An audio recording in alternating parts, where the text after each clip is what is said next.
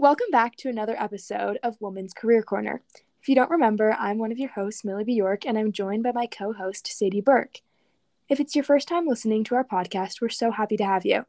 We're aiming to help young girls make college and career choices by interviewing various types of successful women. Thanks, Millie, for the brief intro. Why don't we jump right into today's show? I'd like to introduce today's amazing guest, Allison Lewis. Allison, thank you so much for joining us. To get things started... Yeah, thank you guys for having me. Of course, we're so excited. To get things started, would you mind giving us a quick crash course on what you do?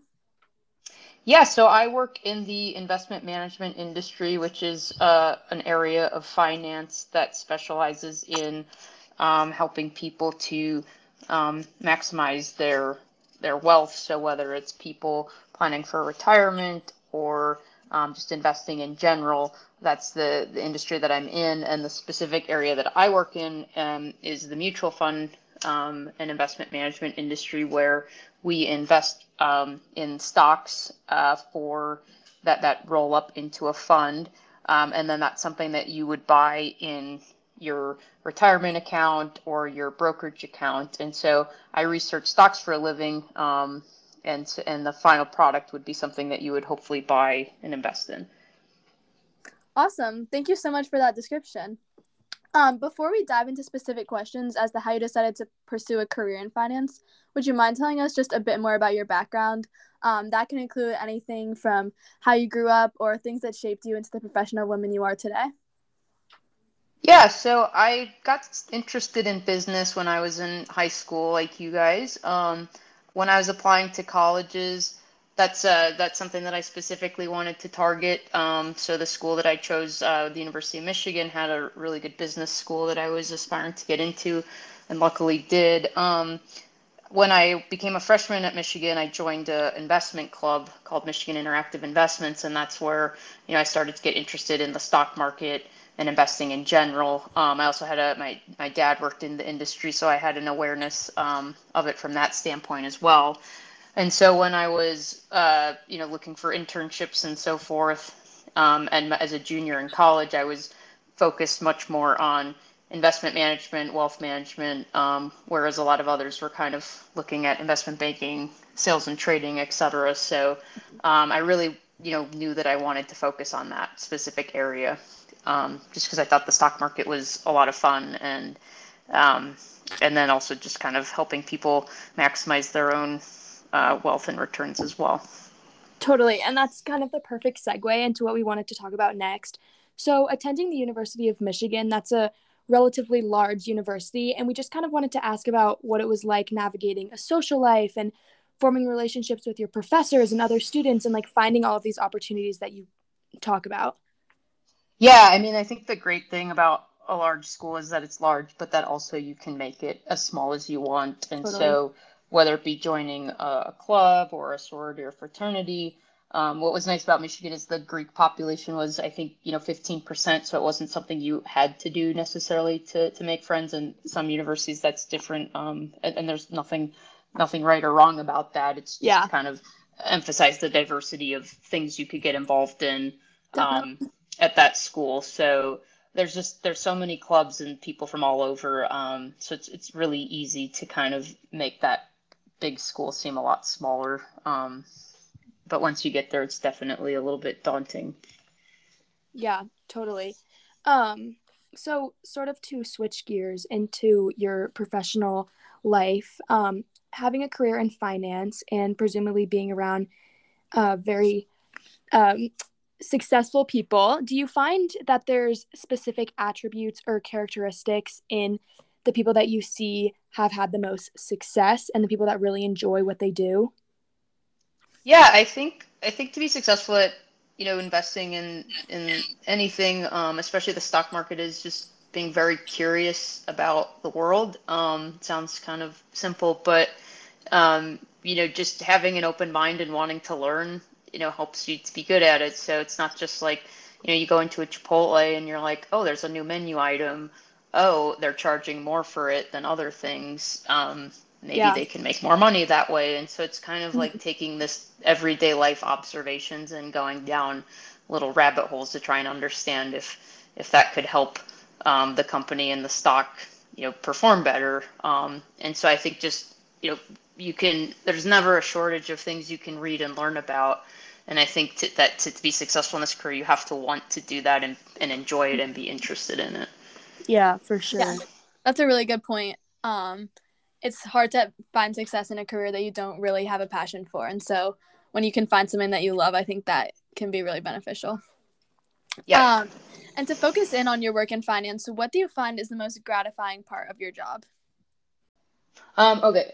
So I think it's very gratifying to kind of see your predictions play out. So, we're making predictions about the future, more or less, and what we think is going to transpire. And when you see that happen, and to see other people buy into it, which would be shown in the stock price going up, that's very rewarding.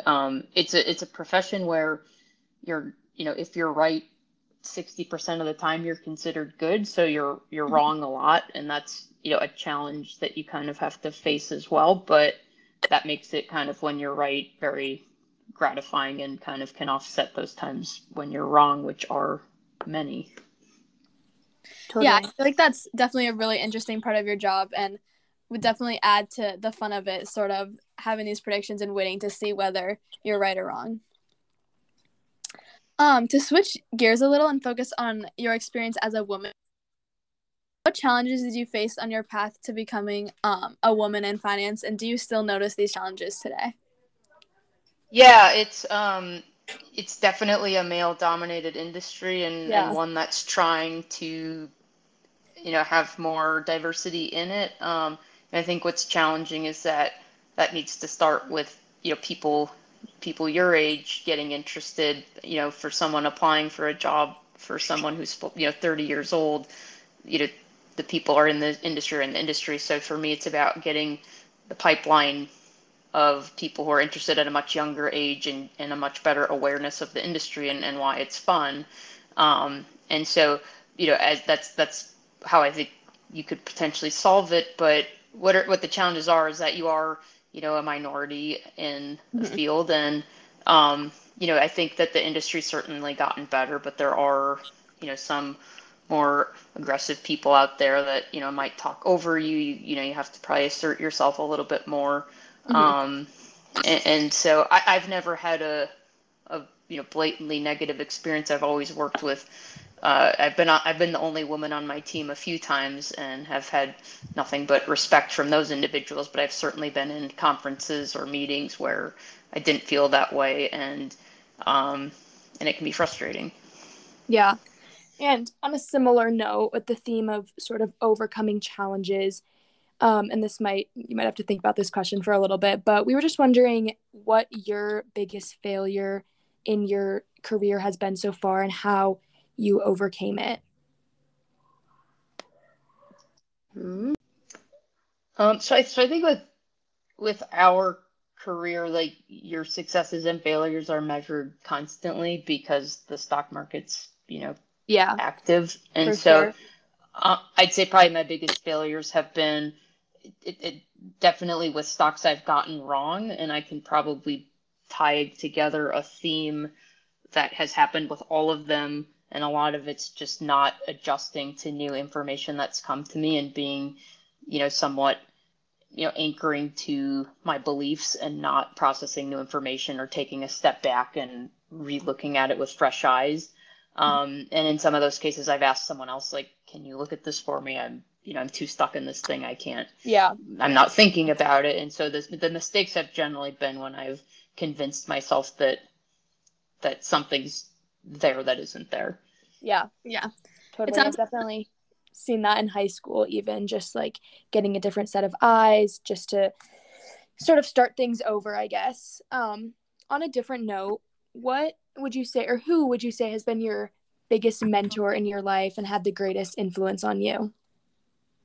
I think in this career, it's there's probably two. I think one's my dad, because I did become aware of this profession, through him. And so he was always kind of a guidepost and sounding board for me. Yeah. And as I was thinking about schools and jobs and so forth, and is still someone I ask questions about today. Yeah. And then, one of the instructors at the graduate school program that I went to, which was specifically targeted for people who wanted to go into, investment analysis, investment management. I just learned so much in that first year, and I think it really prepared me. I should say both years, not the first year, and it really prepared me well to enter the industry, and know like a little bit about what I was doing instead of being completely blind. So I'd say, yeah, I mean, I think to the extent when you're talking to people or your educators and so forth, they can be really great people to rely on while you're in school, but also once you're out, you could certainly reach out to them, for years to come. Yeah, that's important, is forming the connections you make in at your university or even in high school that can sort of help you throughout your life. It doesn't necessarily end once you leave a school. And I think that's important to remember as we leave high school. The world can seem pretty overwhelming, but you'll always sort of have those roots that you've developed. So in closing, we would really appreciate any general thoughts you might have as we young women contemplate potential career choices. So is there anything you'd like to leave us with, or any advice that you've learned throughout your life that has been really important to you? Yeah, I mean, I think be brave and step out of your comfort zone. If it's something you're truly interested in, don't let, I'm the only girl, or there's no other women in this field, or they're not going to accept me, deter you. I think definitely be brave and go forward and do what you're passionate about. I think it's also important to be there for one another, and to not just women helping women, but I think broadly, helping with diversity and inclusion helps everyone, and that goes for men as well. And so I think, yeah, just not letting stuff deter you doing what you want, and then helping everyone else along the way. Awesome. Well, thank you so much for being with us today and being so generous with your time and your perspective. It has been really fun and so helpful. Yeah, thank you guys. This has been fun. Yes, thank you so much, and thank you to our listeners for listening to another episode. And just a reminder, if you like what you heard, please rate us on wherever you're listening to this on, and tell your friends about our podcast. You can also follow us on Instagram at Women's Career Corner, and on Twitter at womens_cc, and you guys can leave any questions or suggestions that you have for us.